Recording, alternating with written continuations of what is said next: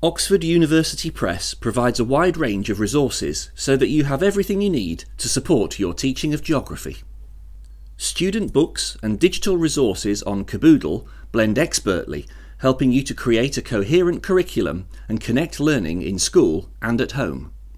Accessible and exciting courses range from Key Stage 3 through to A-Level and include schemes of work and built-in assessment to save you time. Meanwhile, our best-selling revision guides and workbooks support students to consolidate learning throughout the year.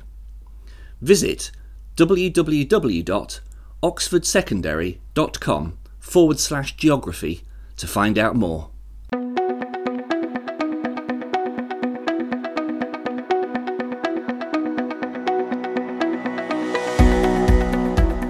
Hello there and welcome to GeogPod. Today it gives me great pleasure to be joined by Dr. Pat Noxolo, who's a senior lecturer in human geography at the University of Birmingham. I had a look at the list of things that the list of roles that you've got, Pat, and I can only read a few out because otherwise we'll be here for the whole podcast. You're chair of the Society for Caribbean Studies, you're co-editor of Transactions of the Institute of British Geographers, and you're secretary of the race group on the Royal Geographical Society, which I'll come to later on. So I really appreciate you giving your time here, and I know you're teaching again in a real short time. So thank you very much for joining us today. No problem at all. Do you know, it's been fascinating preparing for this podcast because your research is so wide-ranging. It brings together international development, culture, security, insecurity, which we've talked about on other podcasts. You use post-colonial discursive and literary approaches to explore, well, spatialities really, of a range of Caribbean and British cultural practices. So it's just fascinating. We've got such a lot, I think, to talk about. We must discuss your work on decolonising geography, I think.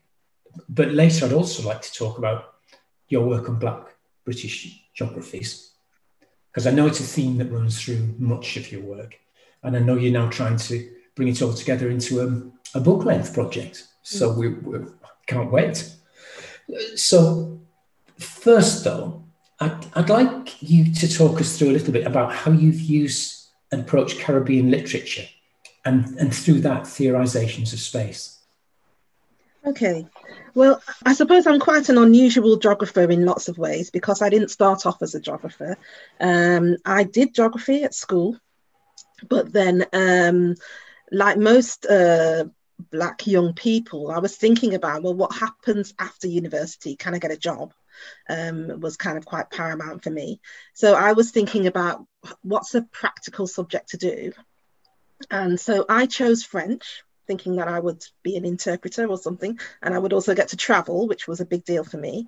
And so I did a French degree, and during that French degree, I did a lot about literature, and was very interested in what novels in particular can tell us, not just about kind of big abstract things like the human condition, but about kind of, you know, where we live, why we live there, how we live in spaces, what sorts of relationships we have, and how those relationships are conditioned really by where we are, and not just the culture surrounding us, but the actual buildings and the actual surroundings and environments. So I kind of left my French degree already with some fairly geographical sorts of questions, but at the time I wasn't really thinking of them as such. I came into geography via development studies. And so I was already kind of interested in the rest of the world. My family is from Jamaica. And so I kind of always grown up with a sense of the Caribbean, although we weren't wealthy, so I didn't spend any time in the Caribbean. We were a big family and I'm the youngest. So we didn't kind of spend time in the Caribbean, but I knew of it and I had a sense of the culture of it via my parents. And so once I started really thinking about geography, it was kind of obvious to me to start to read those novels that I hadn't been introduced to during my British education. So I started to read all kinds of Caribbean novels and began to really think about how do they represent, first of all, an island, You know, how do they represent that island space? What it's like to actually live in a small place, in a sense. But also the many ways. One thing that's very noticeable in Caribbean novels, as soon as you begin to read them, is that it's also about other places. So islands are very kind of porous.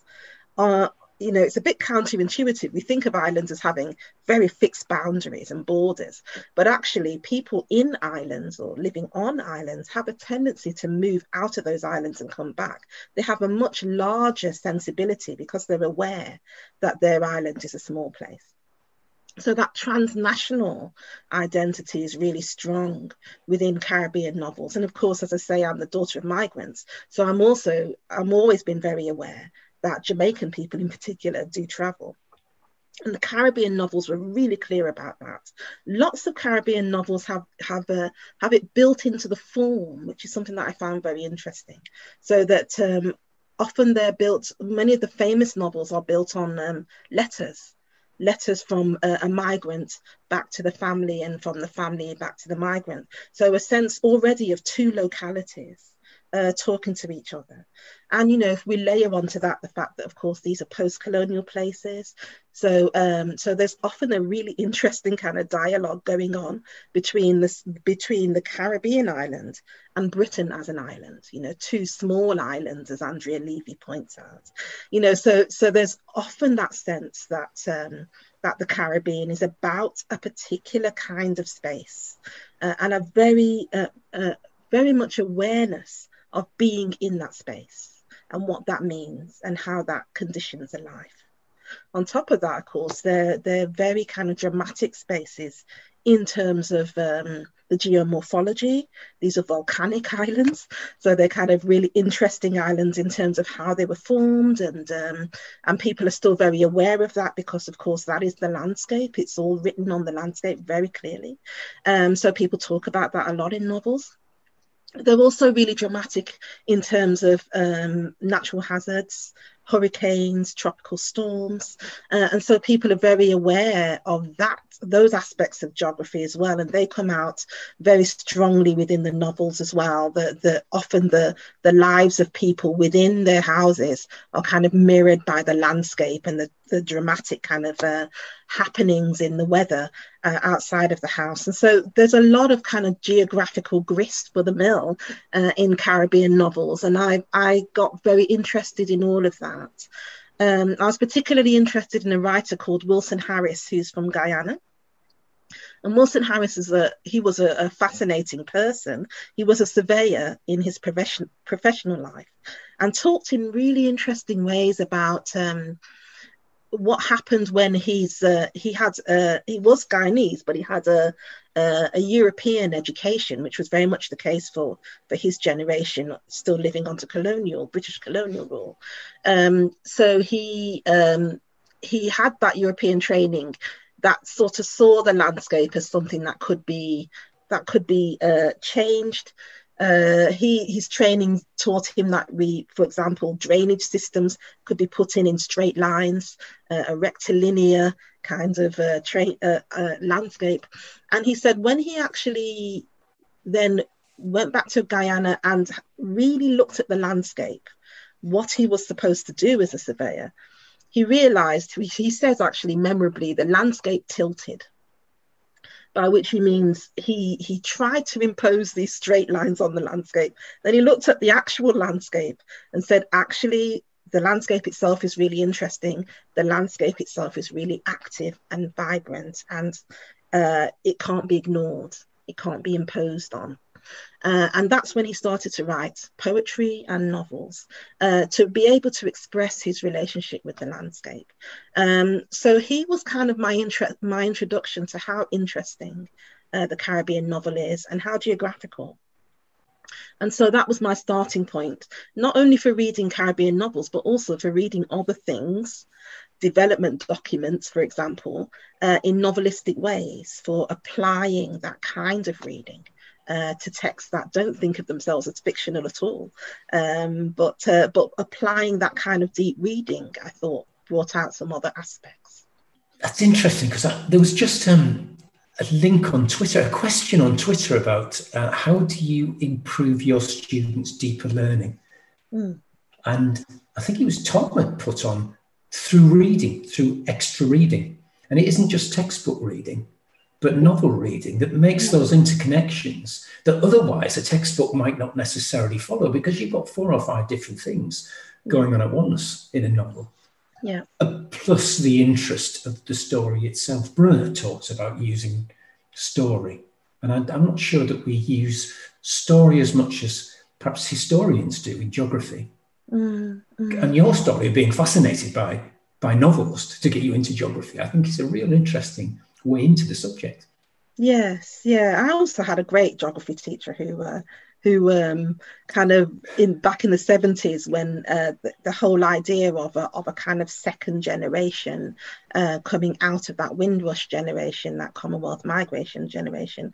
I think he was one of the teachers looking back who understood that we were in an interesting moment, and that the young people that he was teaching were interesting in terms of what they would bring to the country and in terms of what they were getting out of the country. And I thought he kind of interested me because he was an interesting person. He didn't manage to make the very narrow geography curriculum at that time particularly interesting for me, I must say, because growing up in the centre of Birmingham, there wasn't much concession to that at the time, and so it was all kind of like, cloud formations and Jersey cows, I remember, which was kind of and I remember looking at it and thinking, what has this got to do with me? I think he struggled a bit with the curriculum, but I still remember his enthusiasm and his understanding that it was an interesting political moment. So he was one of the few, I think, who kind of understood that, brought people in for us to talk to and interview, police officers, for example, when there were discussion about the SUS laws and things. So he was a very interesting guy and gave me a notion that geography could be quite interesting. I don't think I got that from the curriculum at the time, but I certainly got that from him. No, we talked on an earlier podcast about Ofsted in 2004, I think it was, saying that the geography curriculum was tired and dated at Key Stage 3 and was the worst taught subject in primary, partly because people didn't understand really what geography was. And it is difficult when you look at some of the things that you've talked about. I can see some people saying, well, is that really geography? And yes, of course it is, but they don't, their view of geography is really quite narrow. Yes. I think it's one of the problems, I think, at school level is maybe differentiating subjects one from another. So geography gets tied into a little box that's different from English and different from history. And, whereas actually I find at higher education level that geography has lots of connections. It's not good. It tends to contest borders, if we like. So it tends to, kind of, a lot of my work obviously makes connections with sort of English literature, and I spend a lot of time talking to people in English literature and then bringing that back to spatiality and to think about the core things that geography is about. But similarly, when I have conversations with people in kind of Caribbean studies, American studies, and thinking about literature, they're thinking about climate change, for example, obviously, because everybody's thinking about climate change. So a lot of the things that are core to geography have spilled out into lots of other disciplines as well. Whereas I think in the school curriculum, there's a tendency to try to keep them separate. I think that's what you were saying before about reading is really interesting from that point of view, that geography has a slight tendency to think of itself as a social science rather than a humanities subject. And for me, the interesting thing about geography is that it is both. It is not either or, it is both and, both social science and a humanities. So it does have some things in common with history. And that kind of deep reading of space, I think is a really interesting thing that we can contribute, along with all the other sort of social science, great things we do in terms of research, getting that sense that we can actually, have an opinion about things, push agendas, and tell the story, particularly tell the story of Britain, in interesting ways because we are human geographers. I think that's really interesting to do. And you've also linked it to dance as well, so Afro-Caribbean dance. And I read somewhere that you looked at Afro-Caribbean dancers' embodied mapping, which I thought sounded really, really fascinating. So I've been very interested. I sort of arrived in the discipline at the time when, so in the late 90s, at the time when feminist geographers had made quite a lot of progress in terms of thinking about the political as personal and thinking about the geographical in relation to women's lives. Women's lives have been, I mean, in lots of formations coming out of feminist geography, women's lives have been very embodied lives. You know, we give birth and have children and, you know, wipe messes and look after the sort of bodily excretions of various kinds. So women's lives are often quite dominated by bodies, not just their own. It's also an aspect of caring. Right? So I benefited from that, from those insights coming out of feminist geography, to sort of think about those in relation to race. To be fair, geography hadn't been great on race previously, but I think as we've headed into the 2000s, it's starting to become a much more open space. And I think thinking about the body has been one of the ways in which that's been enabled to happen.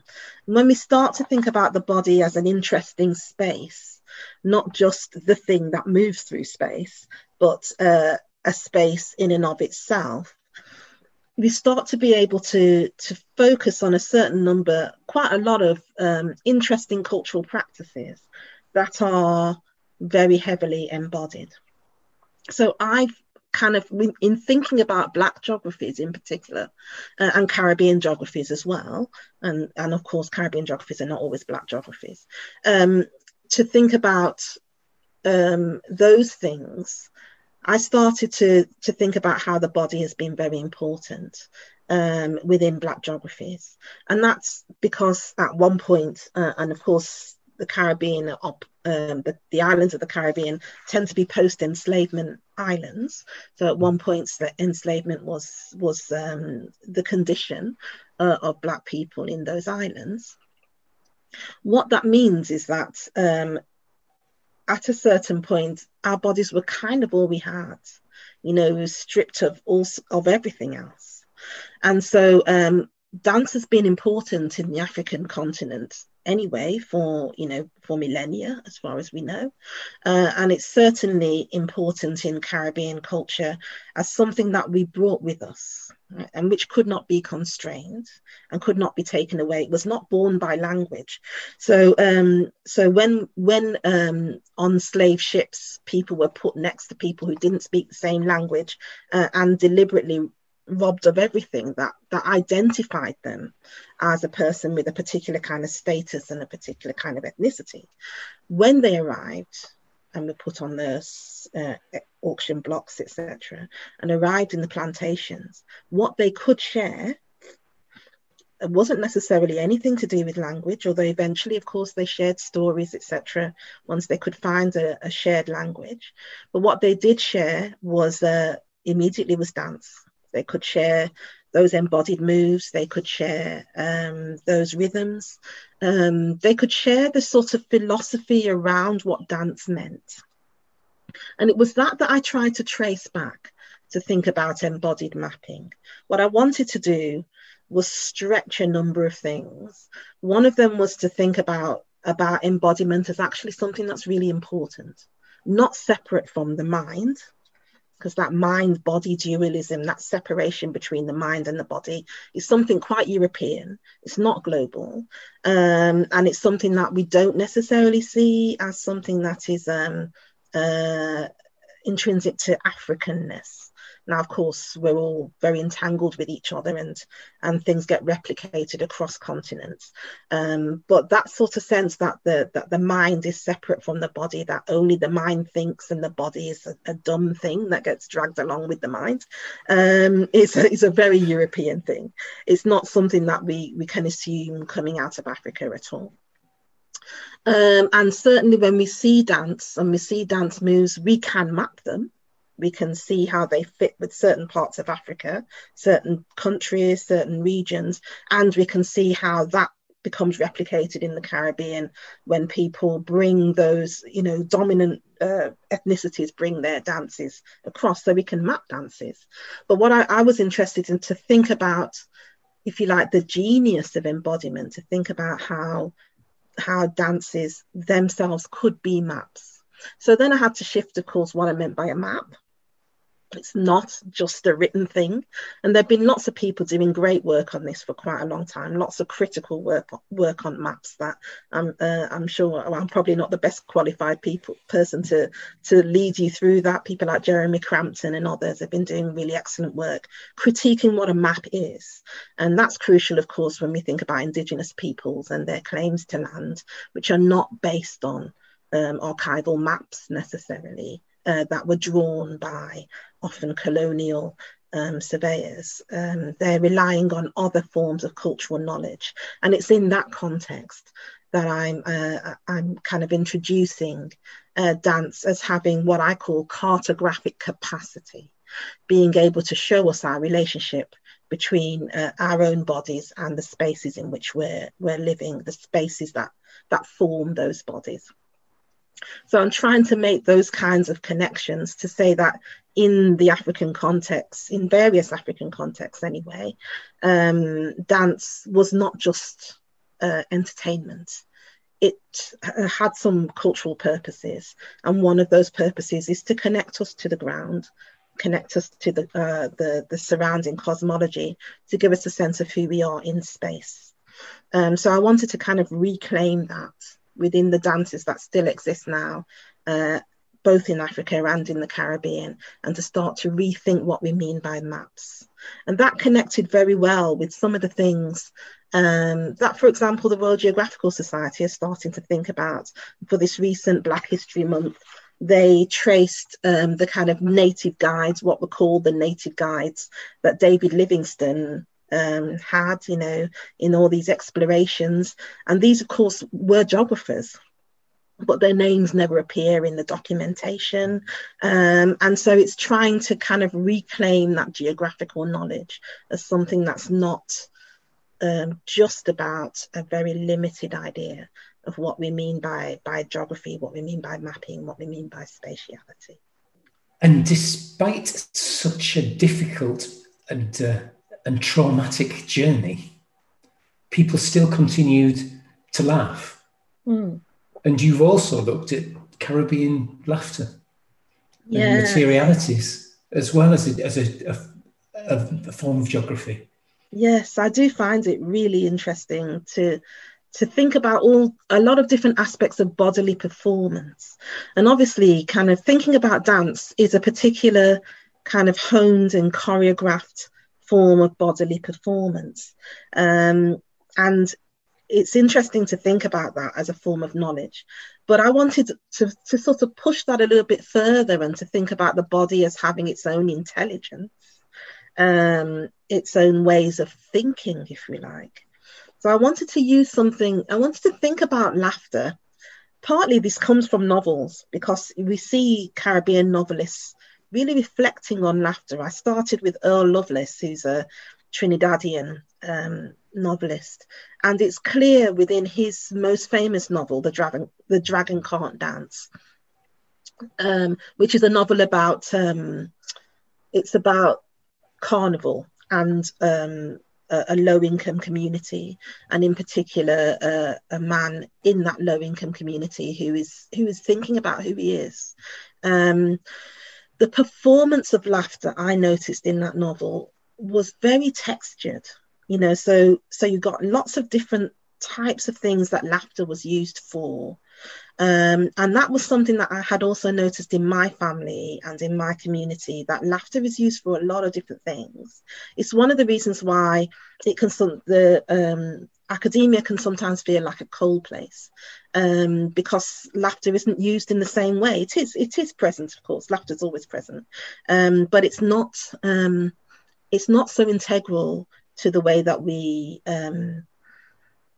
communicate with each other. And sometimes it feels like one of those emotions, laughter and crying and all of these things. One of the reasons why we don't let children into the space, because children unpredictably laugh and cry, and we can't have that when we're doing serious knowledge. Oh, no. So this is one of the reasons why sometimes the academy can feel like a quite alien space to some Black people. And I guess one of the things that I noticed in Earl Lovelace was partly that laughter gets used for quite serious things. Like, for example, when two men are trying to avoid violence, they may use laughter as a way to tone down, to ratchet down the emotion, to release some of the tension in the situation, and to acknowledge each other as people. When one of them might be starting to act as if he's worried that you're not treating him, you're not respecting him. Laughter can be that thing that just diffuses some of that. So laughter has some really important kind of cultural functions, and I think that's true across all cultures, but it's very finely tuned in the Caribbean. But laughter also, I think, has this capacity within itself also to be another of the ways in which the body thinks. So I wanted to take seriously the way in which my starting point, as I say, as you said at the beginning, is always the novel, but to the starting point of kind of thinking, when does the writer make us laugh? And why does the writer want us to laugh at that point? So it's not just that, obviously there were some novels that are just comedic. They just want us to laugh from beginning to end. But other novels kind of have certain moments when they want us to laugh. And what is that about? So that got me interested in, how does the body take a role in us reading when we read? And why is the body important? Why is it important for the writer to bring the body in at those moments? Yeah. And it's not just about bringing in some emotion. It's also about kind of, how does the body think differently when it is laughing than it does when it's doing other things, when it's crying, for example. I think there are really strong reasons why novelists want you to cry at certain points as well, but I'm very interested in what laughter does. So that it's a set of questions really, and theories, and and I'm at the level of culture that I'm working at, and that a lot of other cultural geographers are working at. A lot of it is trying to theorize, trying to think through why this might be the case, because we're asking quite deep questions that often get well beyond language. It's really difficult actually for us to voice. I couldn't just interview Lovelace and ask him, he might not fully, he might be very aware actually, but what he thinks is going on, but he can't be fully aware, because it actually exceeds what our language is normally able to do. So that idea of a kind of performance practice that goes beyond language, I'm really interested in that. But of course, at that point, you're theorizing. Once the reader takes that in as well, they will process it in a different way too. Yes, yeah, absolutely. And each reader is different, right? So it's about a certain kind of cultural competence, knowing that this is funny, and knowing that it's okay to laugh about it, so there's a certain kind of cultural competence, which actually, I found back when I was a school teacher, I started off at my first job was teaching English and drama after my French degree. One of the things that I found really interesting was how not reluctant, but how unsure students were about how they should react to books. It takes a certain kind of I guess a kind of middle class competence, but I think that's a kind of restricted way of saying it, but a certain kind of competence to understand that you can relax with a book, that the way that you react is the way to react, and that nobody's expecting you to react in a different way, or that another way is better. So if you laugh, to laugh out loud at a book takes a certain kind of cultural confidence, right? Which so when people laugh on the train in a big display of I'm laughing at this book, look at me laughing at this book, there's a certain kind of confidence in there that not everybody is always able to produce, and I find that kind of interesting, and something that relates to everybody. I think there are particular kinds of cultural competence in the Caribbean, though, within that sort of continuum of Caribbean culture. Gosh, it's a far cry from geography's beginnings, though, as a modern academic discipline, anyway.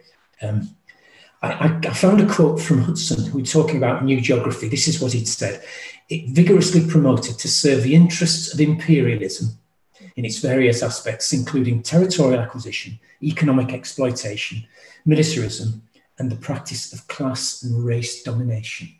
Goodness me. And you've mentioned a little bit as we've gone through, it's not a start to celebrate, is it really? And today, geography still looks very white. When I look at the GA conference, the people who go to the GA conference, there are a huge number of geographers, it's still very white. So I know that the Race, Culture and Equality Working Group of the RGS and IBG is focusing on the contradiction between that breadth of geography scholarship on race and post-colonial, because we think about it, but there's still a bit of a failure to address that within the discipline itself. And that's obviously one of the remits of the working group. So would you tell us a little bit about the group and its aims? Okay. I think it's a group that was, or at least the way that I would think about it anyway, it's a group that was brought together at a particular time when there were enough of us, non-white geographers and also geographers who were interested in race and interested in equality. So that's a particular historical moment, right? Enough of us to come together and to say we need a race group. I mean, if you think about a similar, I often think about it's in analogy to feminism, to feminist geography, which was able to come together, 30, 40 years ago to get enough female geographers and geographers who were understanding enough of gender equality to come together at that point. So ours comes together, only a few years ago. I can't quite remember, about 5 years ago, 5-6 years ago. It's not long. So the aim of the group really is to raise issues around race within geography, within the discipline. It's also to bring together a lot of the research that is coming out around race and equality, and there's a good long tradition of that actually, but definitely picking up speed over the last decade or so. So it's to bring together some of that scholarship and to raise the visibility of it, to raise an understanding that this is important scholarship. Interestingly, around the moment when we first started as a group, we also the theme for that year at the Royal Geographical Society conference was decolonizing geography. That didn't come from us. We reacted to it, but it didn't come from us. And we reacted to it with a set of kind of quite probing and critical articles that were about, look, are we actually, as a discipline, in fact ready to decolonize? Because, of course, the danger of the language of decolonization is that it just becomes language. It's just everybody says, oh, yes, decolonization is a very good thing. And then they all continue with their exploitative practices, having said, having put out a statement. And we saw this, after the terrible death of George Floyd in the USA earlier this year. We saw lots of organizations putting out statements. It's very easy to put out a statement to say, oh, we don't like this, let's not do it anymore, and yet to carry on with the same practices. So our response as the race group to the decolonization discussion that came out of having that theme for the RGS conference was to say, let's take a good long look at ourselves. What actually needs to happen for a discipline like ours, which, as you say, is heavily rooted in colonialism. You know, we were the people who made colonialism happen by finding the resources, constructing maps to say, here are the resources so we can find them again, and making sure that the infrastructure was built so we could get those resources out of those countries extremely quickly. So geography was hugely complicit within colonization. And of course, at the end of colonization, in the independence moment, we still continue with forms of what we might call neocolonialism, forms of dependency of various kinds, forms of what we might more broadly call exploitation globally. And geography, of course, is still complicit with many of those things as a discipline. So we're not free of that colonial past, and simply declaring ourselves decolonized is not going to cut it. We've kind of got to really think much more deeply about our structures. And as you say, you know, you might go to a sociology conference and not see such a white discipline. So what is it about geography that reproduces the same kinds of scholars and learners? We've really got to look quite deeply at the school level.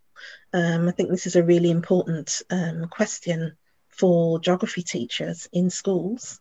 There's quite an interesting WhatsApp group called Decolonizing Geography, which is really picking up speed, and that's amongst geography teachers. Those kinds of initiatives, I think, are really important amongst geography teachers, because that's where people get put off from studying geography. But of course, we've also got to think about, you know, what happens at my end of the discipline as well, at the higher education end. What are we doing? What are we demonstrating? And many of our departments up and down the country are still very white. Many of our undergraduates, most of our undergraduates are still very white. I have seen small changes over the time that I've been teaching, probably 25, 30 years now. I have seen some changes, but they are small. And it is something for us to think about as a discipline. But I think we are thinking, and that's a good thing. I think we are trying, and we are thinking, and there is a willingness to be pushed and challenged on some of these issues, which is the green buds of something. Is it a problem of both content and just the view of the subject itself as the subject, not just the content of it, but the way that people imagine what geography is? When I was at the Geographical Association, I did quite often get phone calls from parents saying, what's the value of geography? My son, daughter wants to do it, and I want them to be a lawyer or an accountant and do a proper job. What's the point of geography? So there's that element of it. Yeah. But there's also the content itself too, that we've got to interrogate and wonder where that's come from and what that's doing, that's perpetuating what's happening. Yeah, I mean, I think in terms of its relevance as a discipline, I think it is possible to think about it as a discipline that's hugely relevant to a lot of young people. I've got 3 children. 2 of them did geography, one to GCSE and the other one to A-level. The other one's a historian, the youngest.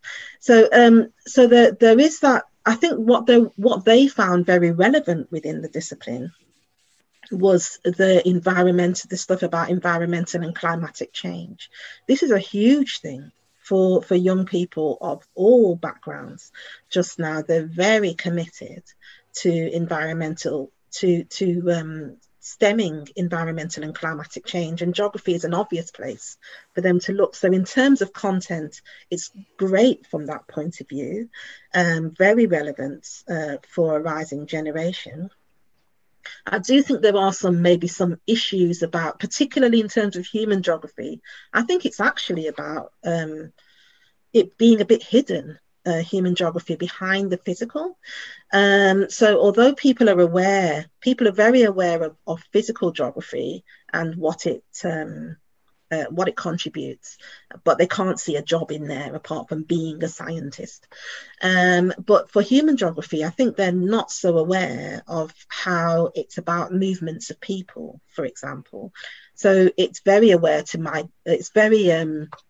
to migrant cultures, but people are not very aware of that aspect of the discipline. So we're still thinking that it's about identifying things on a map, as it is on quiz shows. Let's move to geography to identify some things on a map, rather than actually it being something that you can take into a range of different jobs. So people don't think of it as something that's where you will get employment. And that's something, I think that's actually about how we represent the discipline, and that we need to push harder on making a connection between geography. In fact, it's a highly employable subject, and we need to just push very much harder on that to really make that connection clear. Yes. People when they're thinking about it. I do think, though, that there are some issues sometimes about schools not taking it seriously enough in relation to other literary subjects or other subjects where they're pushing for basic literacy and basic numeracy. So they're not kind of pushing hard enough on the sense that we do need these kinds of skills within the workforce. And that, I guess that's partly coming from government, right? And government priorities.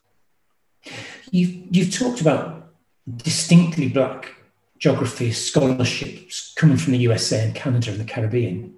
And that's growing, less so in Britain, perhaps.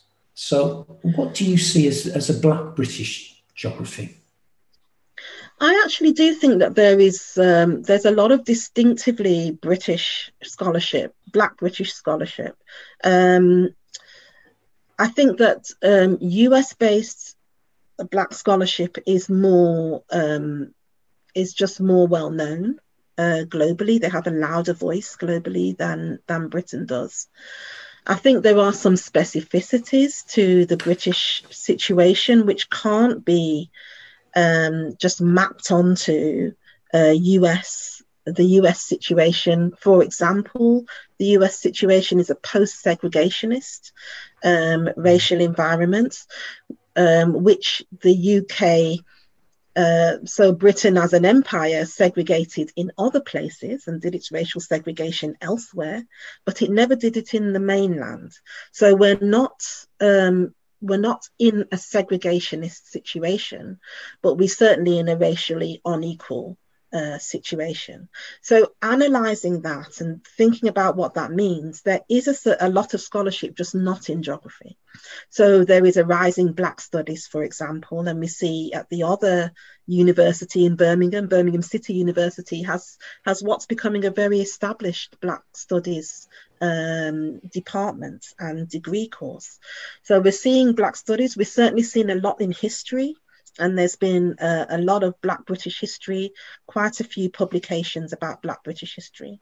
I just feel like it's time now for there to be a Black British geographies, and for that to differentiate itself, but draw on Black geographies, which is the US version, all the stuff coming out of the Caribbean and African scholarship, which is about Britain abroad quite often, in terms of its post-colonial setup, and also what's been happening with Black British communities since we've been here in great numbers.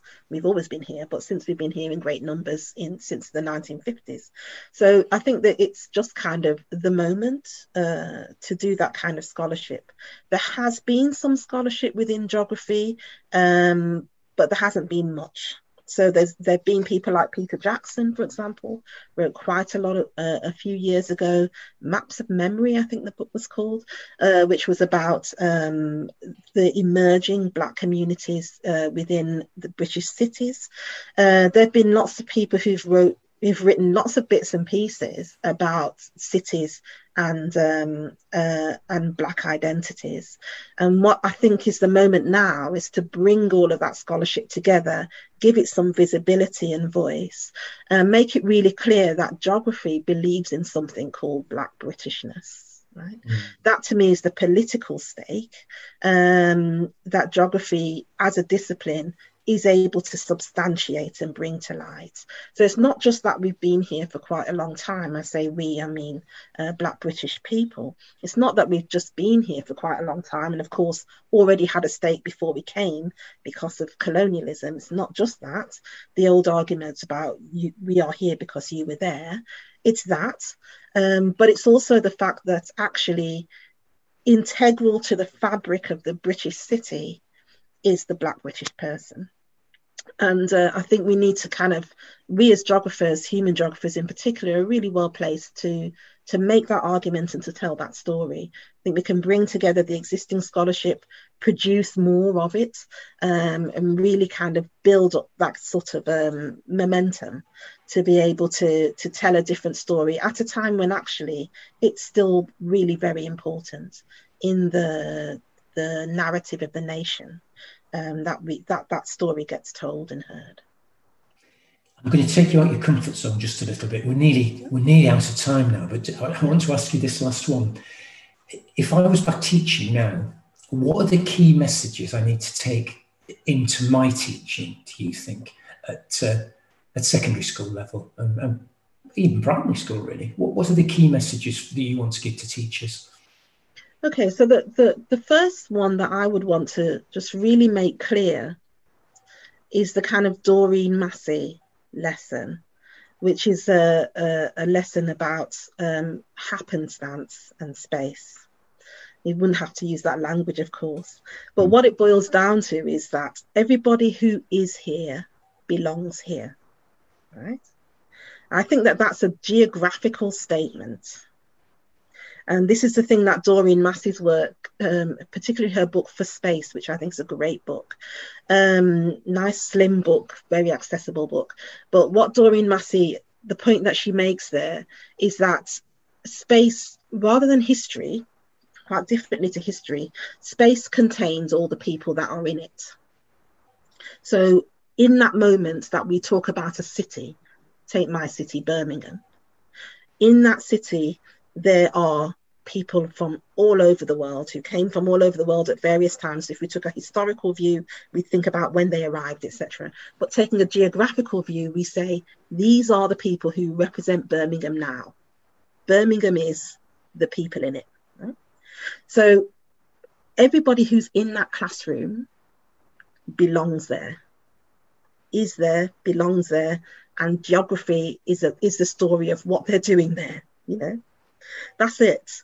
I think that that's one of the major things that geography should be able to do. And I really wish that, I think what I was saying about my geography teacher before bears on this, because he made us feel like actually it was really interesting that we were here and we are then making Birmingham more interesting, you know. So it was all about us being in that space. To me, that's the first major lesson that a geography teacher should be able to give to their students. It's me and my place in the world, isn't it, really? Yeah, and that my place in the world is where I am. Where I am, yes. Not where I should be or could be or where my parents were or, you know, kind of trying to push me back into some ethnic origin or somewhere. I am here and therefore this is where I should be. Right? Yes. This is where I am. And so I think geography, the spatial question is a really interesting political question from that point of view. It deals with the fact of where we are. And my place in the world should be about that. I think there is a struggle sometimes with the geography curriculum from that point of view. And I've seen, I have to say, some horror stories on exam papers. One young person said to me, it's like a UKIP manifesto. Why is migration a problem? Yeah. Why would this person think it is a problem? Why would that person think it's a problem? And I think constantly kicking people, Black people, into you are a migration problem, or the place that you come from, that you really come from, is a development problem, is actually something very counterproductive that geography teachers are often forced into doing by their curriculum. Instead, we should be focusing on where you are now, why you have an important place there, and what you are contributing to that place. I think that's a lovely place to finish, actually. That was an absolute joy. Thank you very much. I enjoyed it very much. Thank you. Hi. It's Mark from the GA membership team. This week we have a special offer for you. The Top Spec Geography series is designed for post-16 students and provides an easy-to-follow approach based on the latest research on a wide variety of human and physical geography topics. These cutting-edge resources help bridge the gap between A-level and university and are the perfect accompaniment to A-level geography. Titles include Migration and Global Governance and Water and Carbon Cycles. And you can now get 15% off any of the 6 titles available using the code TOPSPEC15. That's all capital letters followed by 15. TOPSPEC15. Visit the GA shop on our website to purchase your copy today. TOPSPEC15.